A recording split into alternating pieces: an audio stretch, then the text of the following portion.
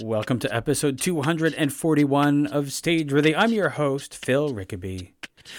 Stageworthy is a podcast about people in Canadian theatre featuring conversations with actors, directors, playwrights, and more. My guest this week is Kate Smith. If you've been listening to Stageworthy for a while, or maybe you're a first-time listener and you're listening through a link on the website, did you know that you can subscribe so that you never miss an episode? And you can do that by searching for Stageworthy on Apple Podcasts, Google Podcasts, Spotify, or wherever you get your podcasts, and clicking the handy subscribe button. And then every week, the new episode of Stageworthy will be delivered right to you. And if you subscribe, let me know that you're a new subscriber. If you want to drop me a line, you can find me on Twitter and Instagram at Phil Rickaby, and my website is philrickaby.com. And you can find Stageworthy on Facebook, Twitter, and Instagram at StageworthyPod, and the website, where you can find the archive of all 241 episodes, is at StageworthyPodcast.com. As I mentioned, my guest this week is Kate Smith. Kate is an actor and singer based in Ottawa and the artistic director of Skeleton Key Theatre.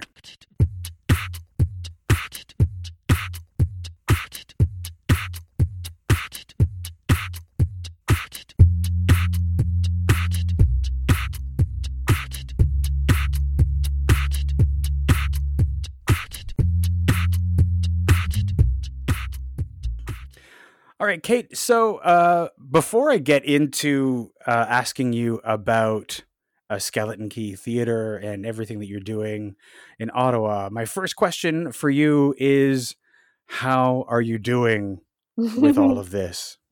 Well, that's very kind of you. Thank you so much for asking. I'm doing surprisingly well, I think. I'm very grateful. I'm a parent. I have two children. I have a 14-year-old and a 6-year-old. And so my husband, Patrick Gauthier, who's also a theater maker, he and I have been home with these kids now for like 3 months, kind of becoming their de facto teachers, while still trying to do our work. And so it's been a challenge, but I've been very grateful to have people around to hug, because I have a lot of friends, who are especially artists, but who live on their own. And I think some people with children are thinking like, oh my God, I haven't been alone in 3 months. I know that the opposite is I've been alone for 3 months. So I think that that's probably harder. How is teaching going? How do you find trying to be your children's teacher? I think many artists teach, right? So I am an instructor, a drama instructor. And so I work with kids all day long, and man, do those kids love me. But when I go to teach my own kids, are they interested? No. So all of those skills go out the window. It can be challenging to get them to be motivated. And, my teenager wants to be on screens all day long because that's the only way she can connect to her friends. And you can imagine being a teenager right now must be so difficult. Right? Because all you want to do is hang out with your friends, like screw your family, forget them. But you just want to be with your friends all the time. And so she's dying right now. And then my little guy who's in kindergarten, it's, Zoom is a very poor replacement for that kind of interaction that they get, when they're climbing all over each other and playing, and, the game is evolving. And so we sort of like have to run him every day like a puppy. We have to take him for like 3 walks, and so just so he'll sleep at night. He does maybe 30 minutes of what we call academic time a day, which is about, I think, what is recommended, but also kind of what he can tolerate. So it's been difficult because as my husband said, he's kind of like, when you have kids, you're not necessarily signing up to be the teacher of those kids for 17 or 18 years. Like, of course you're not. No. So it's kind of like, not only did our sort of schedule change, and of course, our productivity as artists and as people trying to work and, continue to feed said children, our productivity has been greatly reduced. Right. Just because, they're around and they have needs, and their needs are paramount to anything else we would be doing. So it's just, yeah, it's a whole new world. But again, I am getting to spend more time with my kids. I was Yeah. previously only seeing them a few hours a day, right? In the morning and then after school, and then it's dinner and bed. And now it's like we get to actually, we're biking to, we live in Ottawa in Ontario, Hmm. and it's, we're so fortunate to have so much green space. So, we're taking bike rides to the ornamental gardens and the Central Experimental Farm. Like we have a farm in the Hmm. middle of our city, near our house. It's very weird, and very cool. So, there and going on nature walks in the green belt, and so there are a lot of other sort of beautiful moments. And I just before all this happened in March, I had a panic attack for the first time, and I'd never had a panic attack before, and Mm. um, I was like overwhelmed by all of the projects and all of the things that I was doing, and I think this, and then this happened, and then all my contracts disappeared within about a week. So I had the opposite problem. And I think that this has been a really great reset and a really great opportunity to really reflect on the pace of life, Hmm. and seeing my kids for only a few hours a day. And then, going from project to project to project and overlapping all my work because we're trained to do that, right? It's food Yeah. famine. And we have to, as artists in theater school, like if you're not working, you're failing, or you're not going to eat. Hmm. Hmm. And sometimes I think I know that I was working at this incredibly hectic pace, just caught in the hustle. And Hmm. so this has been, I feel like I don't know if I'm as optimistic a person as I'm coming across right now, but I think that it's been a really great opportunity to sort of be like, was that was that healthy? And Yeah. when this temporary situation is over, um, have I learned something, or am I just going to throw myself back into everything that's been postponed and end up in the exact same situation? So I'm Yeah. I'm hoping that it's the former.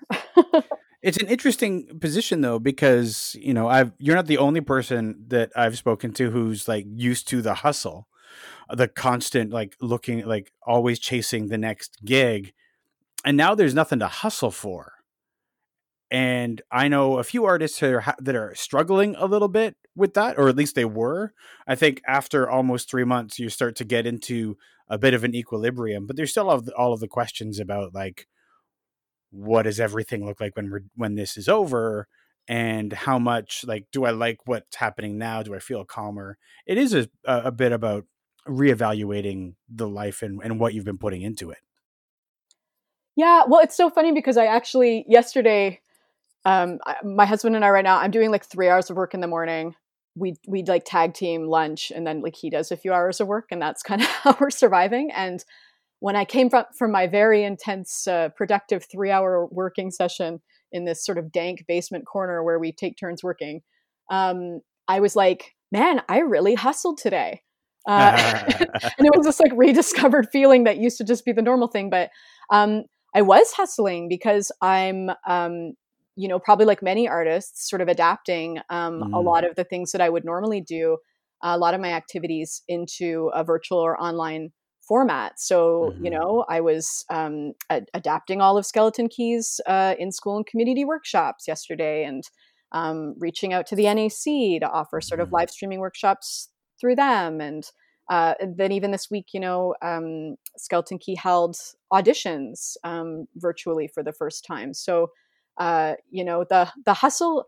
I think the hustle is real, and I think the hustle is still there. It's just sort of morphed, and there's yeah, sort of like two groups that I can kind of see forming, which is, and I sort of, shift back and forth between them. But the group that's like, my momentum is non-existent, and I don't feel creative, or I don't feel inspired to create. I feel depressed, or like whatever that is, like just not feeling that inspiration. And then the other group that's like highly motivated to do everything right away and be ahead of the pack. And yeah. I kind of am sort of like a pendulum swinging between the two, but yeah, it's a strange time. So I would say the hustle is like maybe not as consistent, but it's still sort of rearing its head.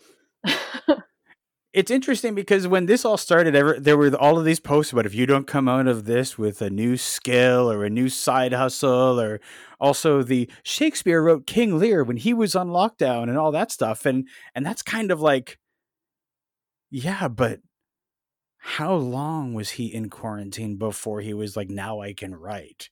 Like this whole thing is like there's like this permeating feeling of anxiety in the world, and how do you create in the midst of that? I think I'm finding that as time goes on, I'm starting to feel a little bit creative, but it has taken almost 3 months for me to get there. Well, I mean, there's a, first of all, whoever said if you don't come up with a new skill, like fuck that person. Yeah, And exactly.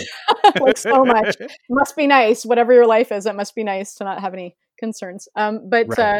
But because again, like with children, I'm just kind of like, I don't have time for needlepoint right now. Like we're barely getting through a day. Sorry, I just lost my train of thought. Talking about new skills, and then talking about creativity. Oh, the length of time, like getting to that creative point. God, there's a global pandemic happening. Like, I don't think a lot of people in countries where we had time to prepare, and so, there's the camp that's like making finger puppets every day, and like yoga, and like finding things to do and fill their time. It's like, and then the other people are dying. So there's a lot of, crazy stress and pressures. And I don't think that a lot of people in my network, I don't know, if I can speak for people in Ottawa or in Canada in general, I don't know, because different places are hotspots, but like, I just, oh, sorry, Phil, I'm not caffeinated. That's all right. Are we able to cut out stuff? Do you edit it? I don't usually, but I can. If somebody requests that I edit something out, I can look at editing. Totally space without my caffeine. I just why are you doing this without caffeine? Can we talk about that? What happened? Well, can I tell you? I got up this morning very, very early to watch a funeral. A family member of mine passed away that's living in England. They were ill already, but ultimately of COVID-19. And so I got up very early in the morning to watch a live stream of a funeral this morning.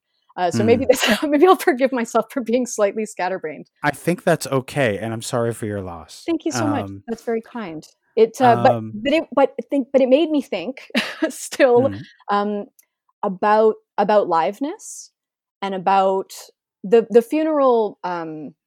That live stream video will be available 3 days from now for family members and friends who weren't able to make it because of the time difference.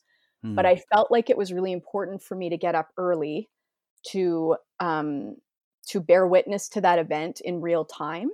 Yeah. It was afternoon for them. But even though I could not be seen, like it's just a single shot live stream from above of the minister, or of the funeral director, or whoever that person is, and of the coffin and of the family.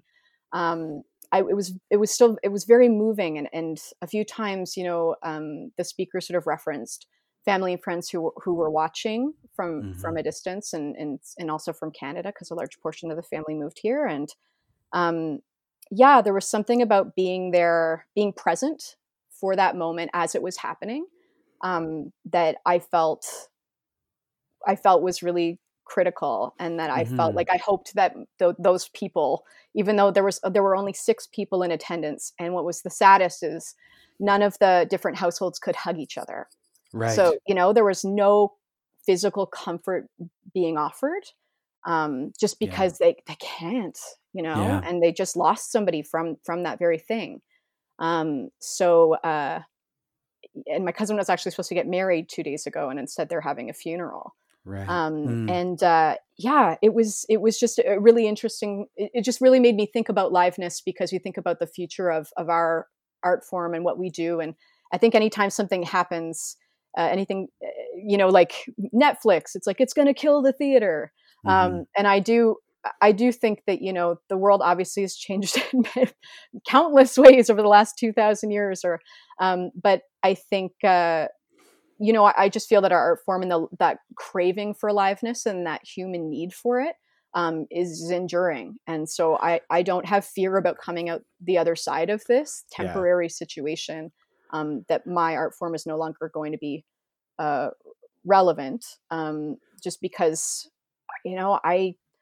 I got up so early today because I felt like I needed to see something as it was happening, and I needed to be part of that ceremony and that experience and that honoring. Mm-hmm. It's so interesting. You talk about the how long, Netflix will it kill the theater. People have been talking about the death of theater for about 100 years now. Yeah. Only that long? Radio. Well, I mean, because radio, TV, yeah. I mean, radio would kill theater, and then TV would kill radio and theater, and then movies would kill radio and theater, and then TV would kill movies and radio and theater and all these things. And there's room for it. And they're all unique experiences, but theater is that thing when you seat people in a room and they're watching something happening on a stage in front of them, that is a completely different experience than watching it on a screen, whether it's a movie screen or a TV screen or a computer screen.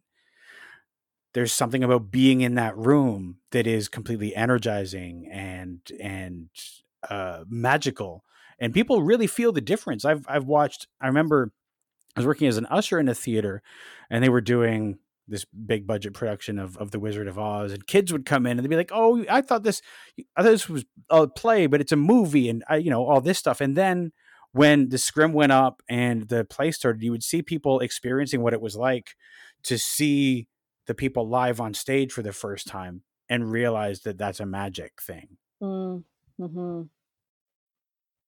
Yeah, well, go ahead. No, you go ahead, please. I was just going to say that what makes me so excited, like my heart still like flutters, like skips a beat. Maybe it's a medical condition, but I think it's excitement when the lights go out in the theater and just before everything starts. And this is decades of doing this, right? And I'm still so excited because something could go horribly wrong in front of our eyes. And also whatever happens in that moment unifies all of us, because we are all bearing witness to this thing at the same time. And I always feel so much better. This is terrible. I always feel so much better when I go and I see, like, we were in New York City last summer and saw a bunch of beautiful shows, like great work. And we were there for the infamous, I don't know if you read about it, we saw Betrayal with Tom Hiddleston of, Marvel Avengers fame. And we were there for the infamous reported on cell phone incident where a cell phone, so it's very intense 3-actor play. It had come from the West End. It featured two big film stars. It was sold out. There were ushers going up and back and forth before, like, if you have to go to the bathroom, go now, no readmittance. And I'm like, I'm going to piss my pants, but I am not walking out of this theater. Right. Like, who was wearing a diaper in here? And we were like, we are in for this moment. And we got incredible seats. And like, it was just breathtaking, like so well acted, so well performed. Like they were just building to this climax, and at the climax. So it's, finally, I hope I'm not giving anything away, but it goes in sort of reverse order. The husband finally sort of figures out this affair is happening between his wife and his best friend. And in that moment, a cell phone goes off, cell phone ring. And, there's been so much, like, the ushers were like on it. They were like, turn off your phones, put on your diapers, get ready. We're locking the doors, get ready for this show. And the cell phone somehow still goes off. And it doesn't just go off like a little bit or nobody gets it. Nobody gets it. They let it ring the entire length, the duration. It is at maximum volume. And it's like, honestly, I think it's like the hamster dance or something. It's like, like it's the least appropriate ringtone ever for anything, but for this moment and for this play. And they're in the front row and you can just see the actors just freeze. And then the woman under her breath goes, "Is that a cell phone?" Like, you could just, the actress. And Tom Hiddleston was literally crying while it was happening, which I think led to the headline, like, cell phone makes Tom Hiddleston cry. Right. He was already working. But anyway, so that happens, and I'm horrified, but also fascinated. Like this is a live moment. Like somebody just let a cell phone go off while Tom Hiddleston was like downstage center crying right in front of him. What's going to happen? A minute or two passes. They're very professional. They regain their composure, and then it goes off again. No, hamster dance again, full ring, like 30 seconds. And at this point, the audience, and it's in New York, so I don't know how many New Yorkers are actually there. It's probably a lot of tourists, to be honest. But people start to vocalize. The audience starts to turn and to police, right? And they're kind of going, hey, you have to turn that off, grumble. Like there's like a noise, people doing this. And yeah, so that subsides, so it's actually longer interruption now because the audience has had to react to the cell phone. And then it happens, like I shit you not, it happens again, like a third time, but I know, like 10 minutes passes. So you think, but no one's relaxed anymore, right? It's interrupted. Right. It's poked a hole in the bubble, and everyone's got a little bit on edge because we're not sure. We don't trust that person now. And it went off again. And when it went off the third time, it was like a bomb went off in there, because I have never in my life heard an audience flip out the way that they flipped out during this thing. Wow. But they were roaring, and somebody shouted, "Throw them out!" And just absolutely turned on this person. It was crazy. And it was so loud. Everybody reacted. Everybody was shouting. And the actors, again, were just like very, very cool. Like, I mean, I don't know how they kept their cool. They were great. But it was so amazing that this audience just absolutely lost their minds. And it was in solidarity for the actors, right? Because it was so compelling. Yeah. And the absolute outrage at having this live moment, this beautiful moment that we were all so prepared to take this journey together, be interrupted by sort of like one ignorant person who is maybe hard of hearing or doesn't know how to work a cell phone and maybe shouldn't own one. But it was just like, yeah. I'm actually kind of a bit shaking telling the story, because in the moment I feel I covered my eyes and I put my head in my lap, like I couldn't even. Yeah. I just was so stressed for the actors, but then also I was in this mob all of a sudden. I was part of a mob that were just freaking out. But that doesn't happen in a live stream. No. One of the things that's interesting, because you were saying maybe this person doesn't know how to work a cell phone, maybe they're too old. Working in an usher in a large theater, I know there are two kinds of people who've forgotten to turn off their phone. Mm-hmm. First person, and the person that's an okay person. And if their phone goes off, they realize that they have messed up, and they essentially dive for their phone to put it on silent, turn it off, whatever. Okay. But that person is... There are fewer of those people than the worst type of person, whose phone goes off and they sit there staring dead ahead, knowing that it's their phone, not doing anything, their lips pursed. They are determined not to react. Maybe if I don't react, nobody will know it's my phone, but everybody knows it's them because everybody else around them is looking around, and it's the one person who isn't looking around. That's how you know. That's how you know. Them. Ushers are like, "Hey, you," and they're like, just staring straight ahead. They will not acknowledge it. They're actually the absolute worst. Oh my gosh. And there's so many warnings. Many warnings. It's written down. It's spoken to you. It's a generally accepted rule and form of etiquette. Dear Evan Hansen had the best way of getting people to turn off their phones, because I think one thing we found, if we can get people to take out their phone, they can't forget to turn it off. Mm-hmm, mm-hmm. And what Dear Evan Hansen did was, they, like at the beginning of the right before the show starts, there's the sound of a cell phone going off. And you watch the audience pull out their cell phones, and then it's more cell phones, and then there's a message to turn off your phone, and everybody has their phone in their hand. Right. And so everybody turns it off. Perfect. And it was brilliant. Perfect solution. Exactly. But you have to find some way to get people to pull out their phones, and then you're okay. But there's always somebody in the theater that doesn't.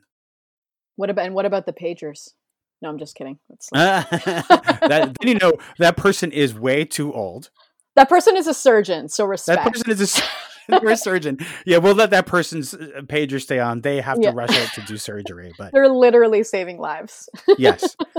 I want to sort of shift gears a little bit, and I want to talk to you about your theater origin story, which is like, what is it that brought you to the theater? What made you want to be an actor? What was your road to where you are now? Oh, it's like I felt like Wolverine when you called it that. Absolutely, I love that. I love because actors are superheroes. Let's hear your origin story. What happened to turn you into Superman or Lex Luthor, depending on how your career's been? Oh well, I think we're all Superman and Lex Luthor. Yeah.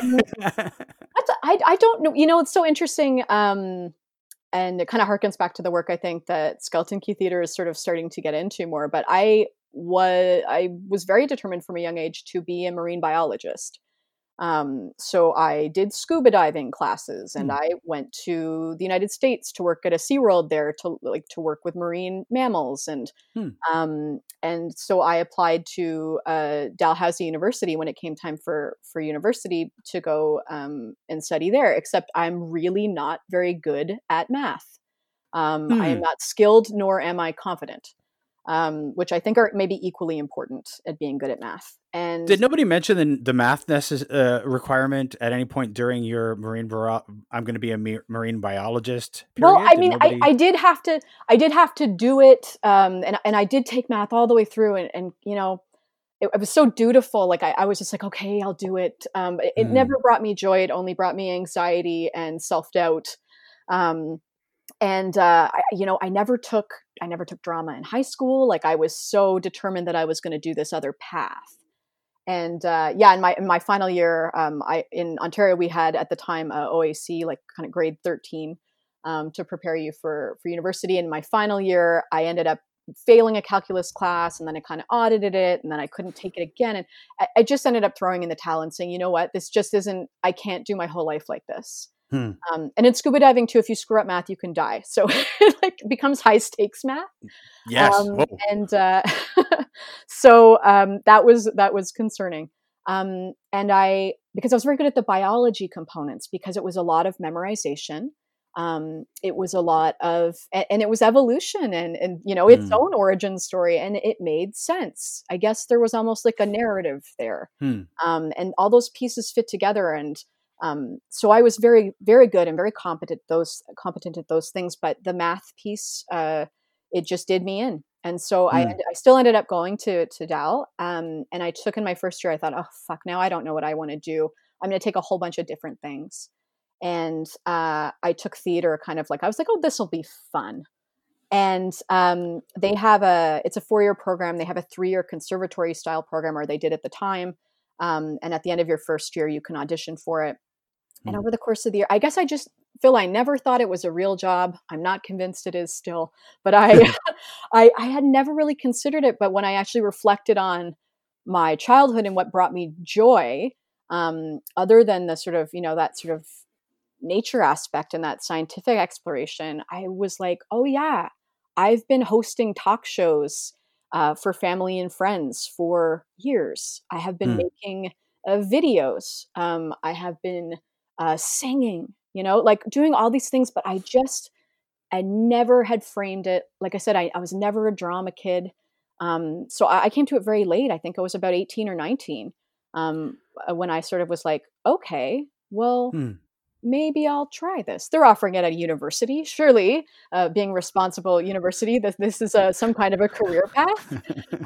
So I auditioned for that program and I got in, and then I was fully immersed in that world, and I haven't looked back since. And before that, had you been to theater? Had you seen plays? Was your family a regular theater going family, or was this completely new? No, my mother, you know, was a big fan and a big patron of the arts and of theater. And she would always take us to things growing up, like Mr. Dress Up Live, Sharon, Lois and Bram. Those kinds of things. Being in Ottawa, we're very fortunate because we have the National Arts Centre up the street and the Great Canadian Theatre Company, but we also have a lot of museums that have a lot of programming, for kids, and there's a lot of roadhouses and things that come through. So I was exposed to those things, but that little button had never been pushed. I had not been activated to be like, this is a thing that I could do.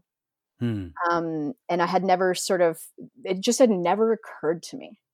And then it did. And then once it did, I don't feel like I have any other skills. When you had to break it to your parents that you were no longer going to be a marine biologist, how did they react? I mean, I think that it was no secret that I was not great at math. That was, that was well established. But I don't think anyone was expecting the theater. But I think, my dad is a pastry chef. So he trained in Europe, and he can, he makes wedding cakes. Like that is his job. And he made all of our wedding cakes. And my mother was an English teacher and then later a vice principal. So I think, and again, like a fan of the arts. So they weren't totally freaked out by it. I think my dad was always like, well, good, just get your BA and then you can go to teacher's college. Like the path was very like to a stable career that has served our family well. And I was like, wow, I have such massive respect for teachers. I can't do that job. It is too hard. As I am learning. It's the irony of that right now in that how many people were like, oh, I could never do that job. And now they're like, oh, I could never do that job. Oh no, like, no way. Thank you. Let alone, and I mean, they have 15 million other children. I only have 2. Yes. Worrying about 30 or 60 or how many. So and then the rest is history. I got a gig my very first summer in theater school at Shakespeare by the Sea in Halifax, and I worked there for 2 seasons. I was thrown a bit of a wrench because a very critical part of my origin story is I unexpectedly became pregnant in my final year of theater school, and that was a really tough conversation because no student had gone through that program before with that circumstance, and there was can we do this? But the can we do this actually came from me because all of the staff and all the female staff at that time were like, yes, whatever you need, we're going to make this work. And as it was, I went and I had my daughter over Christmas break, and then I came back and I got my degree and I finished my program, and everybody was very supportive, and but it was kind of insane. Like when I look back now, I'm like, oh my God, who would do that? That is so difficult. I have to tell you, when I was in theater school, when I was in my first year of theater school, one of the women in the class ahead of me, she also became unexpectedly pregnant in her second year. Near the end of her second year. And so there was all the whole discussion, what am I going to do? She decided to go through with it. And when she came back for her third year, essentially the entire school became her babysitter. Wow. Everybody had at least one experience of, oh, I'm taking the baby for tonight and looking after the baby during rehearsal, even if it's just sitting in the green room in the theater with the baby. And so it was like, this baby became like the school's baby for that period of time. And we just all pitched in to care for the child throughout that school year, allowing her to finish theater school and to go on after that. But it was because everybody pitched in that she was able to get through this conservatory program through to the end. That's so beautiful. And it really does take a community. It takes a village. And I have to say, like, I had a very similar experience where, because I was in Halifax and I don't have family there. And so, I really have such deep gratitude to all of my friends and my classmates who helped me in the same way, because I absolutely couldn't have done it. And my teachers as well. I had a singing teacher who's now based in Toronto, Peggy Redmond, who was actually present at the hospital when my daughter was born. And she was just incredible in helping and babysitting, when I had to be in rehearsals. And those kinds of things. So yeah, the whole staff and all of the other students were so instrumental in my being able to finish that, and frankly, in that way, to my success today. Like, that was 15 years ago, and I'm still working, and I know that doesn't happen all the time. So I'm very grateful for that, and I think that in terms of that part of my origin story, not only learning that I can't do it myself, like we all have to help each other. But it really just motivated me even more to achieve, my goals and my dreams, because I thought, now I have a kid watching me. Yes, right. So I don't want my kid, the lesson to teach my kid is, well, it was hard having you, so I gave up and got whatever job that makes me unhappy. And it was more like I hustled. And I busted my butt, and and I'm still working. I honestly think that the measure of success in this industry is like, are you still doing it ever? Because it's interesting, so because hard. I think for some people, I think people who maybe did not spend a lot of time in theater, it was not for them anyway, they would think, okay, I've had a child, I can no longer do this thing, I have to get a quote unquote real job so that I can provide, without thinking, like, as you did, the important thing is I show my child that through demonstration, that whatever they set their mind to, they can do. Yeah, and I mean, gosh, like, I'm sure, like many artists, like, how often do you think about quitting, right? Like, but once a month or once a week, or depends what day it is. But yeah, it's just so. I just think it's so important, and it's not like my kid, my older daughter at any point has been like, wow, mom, I really respect your decision to continue with your dream in this unstable industry. But hopefully when she's an adult, if she's able to reflect, to be like, yeah, you know what, even though it was difficult, my parent continued to persevere, and and I think it depends to how we choose to define success for ourselves as well. Like, is it financial success? Is it artistic success, critical success, or just, surviving, which is so noble, and so amazing to be able to achieve, like, to call yourself an artist and to derive your living, or part of your living, from that, is a massive triumph, because it is so challenging, especially in Canada, in Canadian theater. It's extremely difficult, right? I have a couple of questions, and I want to talk a little bit about both some of the things that you mentioned to me about Skeleton Key Theater, about how some of the work that you're working on, and how you are dealing with that work in this quarantine age. Is it old enough to be an age yet? I don't know. It feels like it. Yeah, it does. Like, time has no meaning. So I think I've referred to it as an era without meaning to, just because it feels both super quick but also long. Right. So you've got Deluge, a rock concert, and the Hansel and Gretel project. So I want to know about those, but also, like, what's the state of those given the current situation? Yeah. Well, so, like I was mentioning earlier, doing the hustle to kind of get, like, for Skeleton Key, that drama workshop component is a way that we can kind of continue to get earned revenue.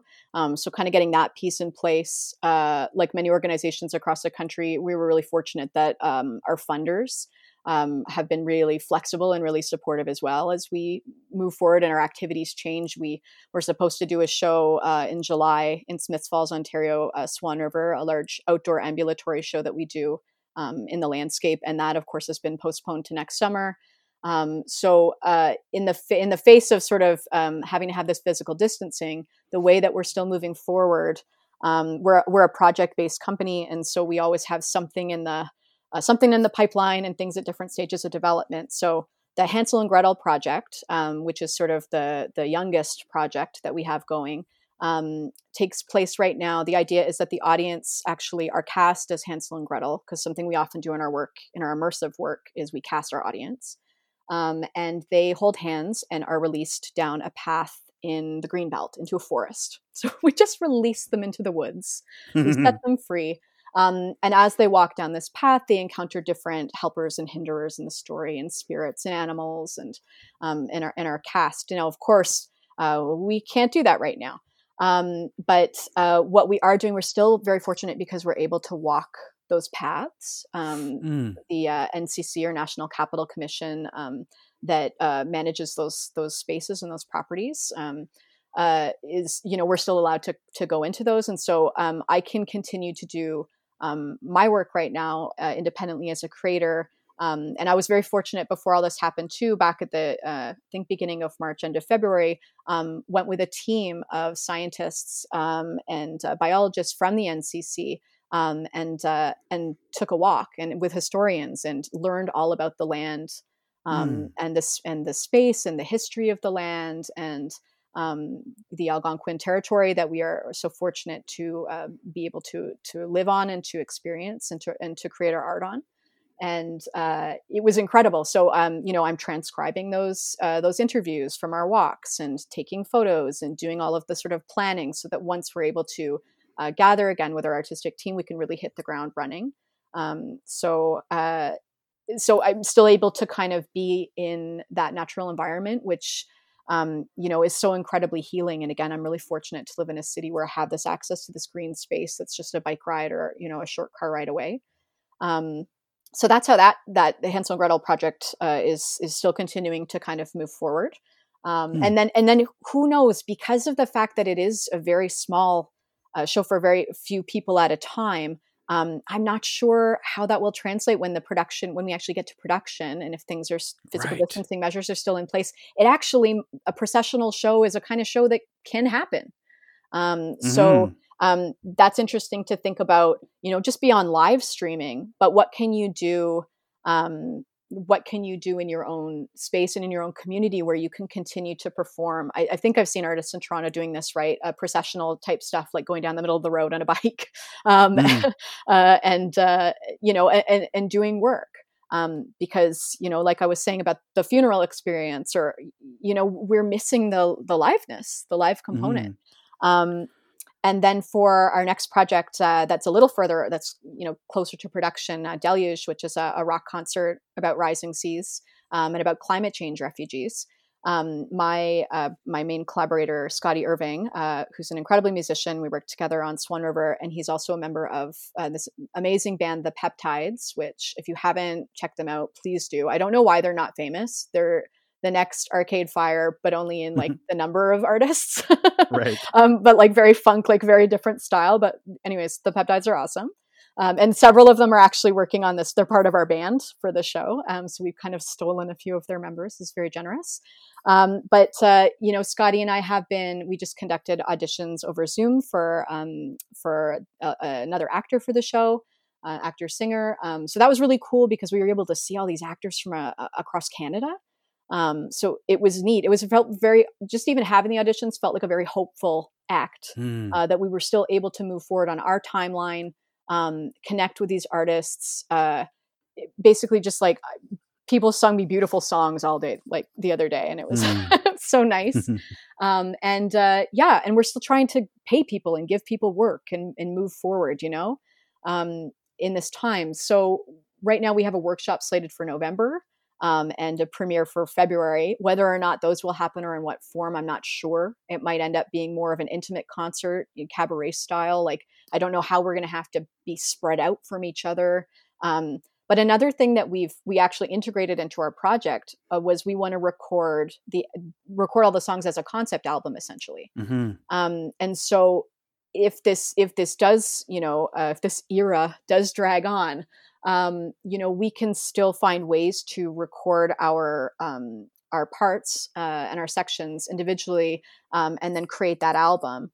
And that can be a way of disseminating the work, and telling the story. Like, the songs are very storytelling based, and so that can be a way of distributing that work in a time where we're not necessarily able to tour it yet. So as an alternative form, because music I think does lend itself better to this kind of distance format than theater. So that's and there's a great history of shows that were concept albums. before they were shows, right back to Jesus Christ Superstar and Les Mis and Miss Saigon and Hadestown. So there's like there's a long tradition of that. So if that becomes the way that can be presented, it still doesn't mean that the show doesn't have a theatrical future. Yeah, absolutely. Just an interesting side note. You mentioned Miss Saigon. That teacher, Peggy Redmond, that was present at my daughter's birth, trained Lea and worked with Lea Salonga when she first started. Oh, wow. Just a fun fact to throw in there. But yeah, the music, I just think like with Skeleton Key, we're really interested in working with artists from all different disciplines. And it's really enriched our process. And we tend to work in a bit of a flattened hierarchy where artists can feel comfortable to kind of contribute outside of their field or their specialization. So we've had, for Swan River, for instance, we had an incredible visual artist, Mark Walter, who builds these giant sculptures. And he actually ended up building all these giant swans for us out of reeds and sticks collected from the Ottawa River. And at one point, we were doing a composition, so an improvised scene, and he started choreographing it. He's about 7 feet tall, and I don't think I'm exaggerating when I say that. And he said, you know what? I always wanted to be a dancer, but I was too tall. But I would love to in this scene, because the stakes are low when you're composing a scene, because you keep what you like and you discard what doesn't work. And so I said, yeah, Mark, you should choreograph this. And that choreographed movement actually made its way into the final production because it was so beautiful and it was so sensitive, like to what was happening. And, you could see that even though he's not a trained choreographer, he's still an artist and who knows how to tell a story.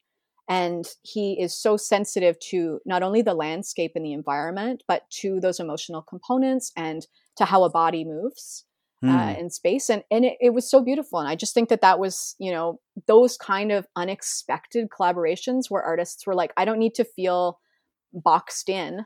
I'm not just coming in as like the movement guy. I can also help to build this puppet or help to do this set deck or whatever. It's like when you're a kid and you're making a play with your friends and everybody just does everything and it's super fun. And that's kind of what we end up doing in our rehearsals. And because of that, there's not a lot of toe stepping because people are really respectful and people are also making generous offers with the acknowledgement that, there are people who that is their specialization, but it's been really successful and I've really enjoyed it. Nice. So yeah, I think that having the different disciplines really opens up different possibilities and ways of thinking about it. So instead of just thinking, I'm in theater and this is what it's capable of or whatever, if you reach out to that, what are they doing in music right now? Or like, what are visual artists doing? And what are different ways we can connect with our audience that might be sort of outside of what our initial sort of thinking about that might be. I think there are so many interesting possibilities that can come when you mix disciplines and you try to put them together because, theater has physical limitations, but what can you do to elevate it out of that? And how can you use other disciplines to sort of cheat around to work within the limitation of being like in a single space? It's really quite fascinating to think about how you can push those limits. And of course, there's also the digital question right now because, the video is never going to replace theater. But it's what we have now. And so how can you work with those disciplines to create something that exists now live and is, as close to theater as we can get when we're stuck in our homes? Like, this is the thing too, is because we're so used to having these beautiful things. We can have operas broadcast into our home now. We have Netflix. We have movies that are incredible. Like when they started making movies, they didn't realize movies were going to eventually look like this. Like they're so incredible. And so you just can't compare basically when you're live streaming what looks like archival footage into people's homes. It just doesn't cut it. Even if you are really, a big supporter and you want to be there and you want to watch it. It's not the same. I do love the liveness aspect. I like when, the shit hits a fan or goes wrong, or, you see the artist in their living room and it's a mess. And, like there's something kind of fun about seeing that. But it's, it's not going to compare. And I also I have been, in my sort of reflective 3 months here thinking, what's the hurry? Like if this is a temporary situation, I realize that it has obviously like financial impacts for people, but in terms of like getting art out into the world, do we have enough content to sustain us for this? What again, like it feels like it's forever, but it is a temporary period. And and I can't tell you obviously if it's going to be 3 months or 8 months or 18 months or whatever, but it's not going to be forever, even though it feels like it. So there's the, we were talking about earlier, that expectation or that feeling or that anxiety being caused by that expectation that we are going to continue to create, that we are going to continue to move forward like nothing's happening. We're just going to put it on a live stream. And why? Why do you need to live stream something that's beautiful in person? Like, can you hold on to that thing? Or is there a way to release that thing or get people excited about it in a different way that doesn't kind of like blow your load for the show, essentially? Like, I guess one of my questions for people that are feeling that way is, what is the hurry? Why, why do we feel like we need to birth these things into the world right now? Like, because it helps us feel connected, because we feel obligated to by our funders or the timeline we've set, arbitrary timeline now that we've set for ourselves, or are there other ways for us to engage with our audiences and with other artists in a way that isn't necessarily expecting a product? Like that's why I think the development actually in that creativity, that the development component is working really well for Skeleton Key right now and for myself as an artist. But next week we're doing developing I've been a part of several online like Zoom play readings and workshops, which are actually have been successful and are interesting and again help to develop and move the work forward. But there's no expectation that we're not making it for a live stream. We're making it for the eventuality of the return of live performance and events. And so I wonder, I sometimes think about the frenzy to produce and to put content out into the world when we have so much content. Like I could watch Netflix or read all the books in my house until I'm dead, and there will be enough content, and if the unique and special thing about what we do is doing it live, and if everybody we know is craving that live connection, is there a need? Can we be patient? I don't know. Like I also want people to not starve. It's a good question. I mean, the problem is that a lot of this stuff, early on in March, there was a lot of rushing to get stuff online. A number of shows had been canceled. And so it was like, let's get the cast together and we'll do a reading of the play. Let's do what we can. And some very hurried attempts to get video or their whatever it was live streamed. But I think as time goes on, that there are things being written and created now that some deserve, like belong on the stage, and some as an initial iteration you could do them now, and maybe sort of with an eye to how does it look now, how does it look then when you put it on the stage. But also so many of these things are being done for free. Yes. And so it's not a matter of like putting bread on the table because we're giving it away. We're not being able to monetize our art form right now. Yes, because exactly. There's so much competition, right? There's so much free content that people are making available online, which is great. It's so nice to have accessible content. We talk about accessibility all the time in our art form. And so like, for assuming that somebody has a device and an internet connection, which of course many people still do not, they, use a library or something like that. But, it is allowing it into people's homes. But yeah.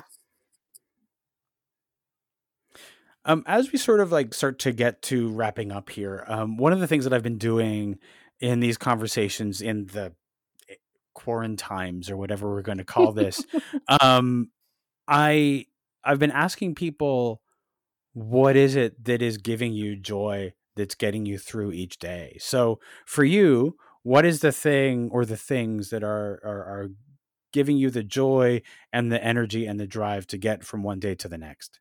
Hmm. I always feel always feel pressure as a parent and be like, oh, the kids.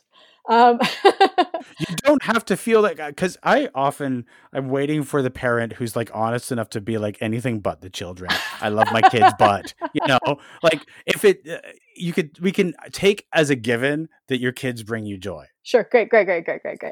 They're not gonna listen to this. They're not gonna sit down for long enough. Even if they do, your kids, you give your mother joy. Okay, come on. I think being like the healing space and the beauty that the green spaces are providing. Like, I'm so glad that the seasons have shifted and that we can be outside, and we can wave to our neighbors and walk the dog, and like be by a river and look into it, and all these kinds of moments in nature. Or if you're in a city, like just even green spaces or peaceful spaces, a tree, where we can kind of, I don't know, I feel like a greater connection to the earth right now. I don't know. Oh my God, it's only going to be edit that part out, Phil. But that, so being in nature, and then just also my art is really giving me life right now. I feel fortunate because I am feeling creative. I'm feeling like I don't have I have sort of like a surge of creativity right now.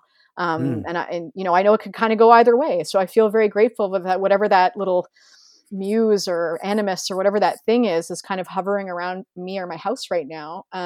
Because it makes me excited. It makes me feel, it gives my time structure, my day structure. It helps me, like to have I'm trivializing my own projects. I have all my projects that are separate. And I'm like, okay, I'm going to think I'm going in as a creator for this one, or now I'm becoming a playwright for this one, or now I'm shifting to thinking about directing these ones. And so it's exciting for me to be able to kind of be a little bit more free with my time, and in the same way find that structure and setting up, working with artists. And it also, Zoom fatigue is real. I just need to say Zoom fatigue is a real thing. But it is nice to go into a workshop scenario where we're all focused on one thing, and that is telling this story and making this production beautiful. And so working with other artists together, having that sort of unifying thing, like, makes it feel normal. Like, doing art right now makes me feel normal, and makes it feel like for a few hours or for a few minutes, I forget that the world is shut down and that I can't walk up the street for a coffee, and that I haven't hugged my mom in going on 4 months, actually, because she was gone before this. So, I focusing on the theater right now is really helping me to think about, what brings me joy and what gives me joy, and forget about the other things that are happening. Thank you so much, Kate. This has been wonderful.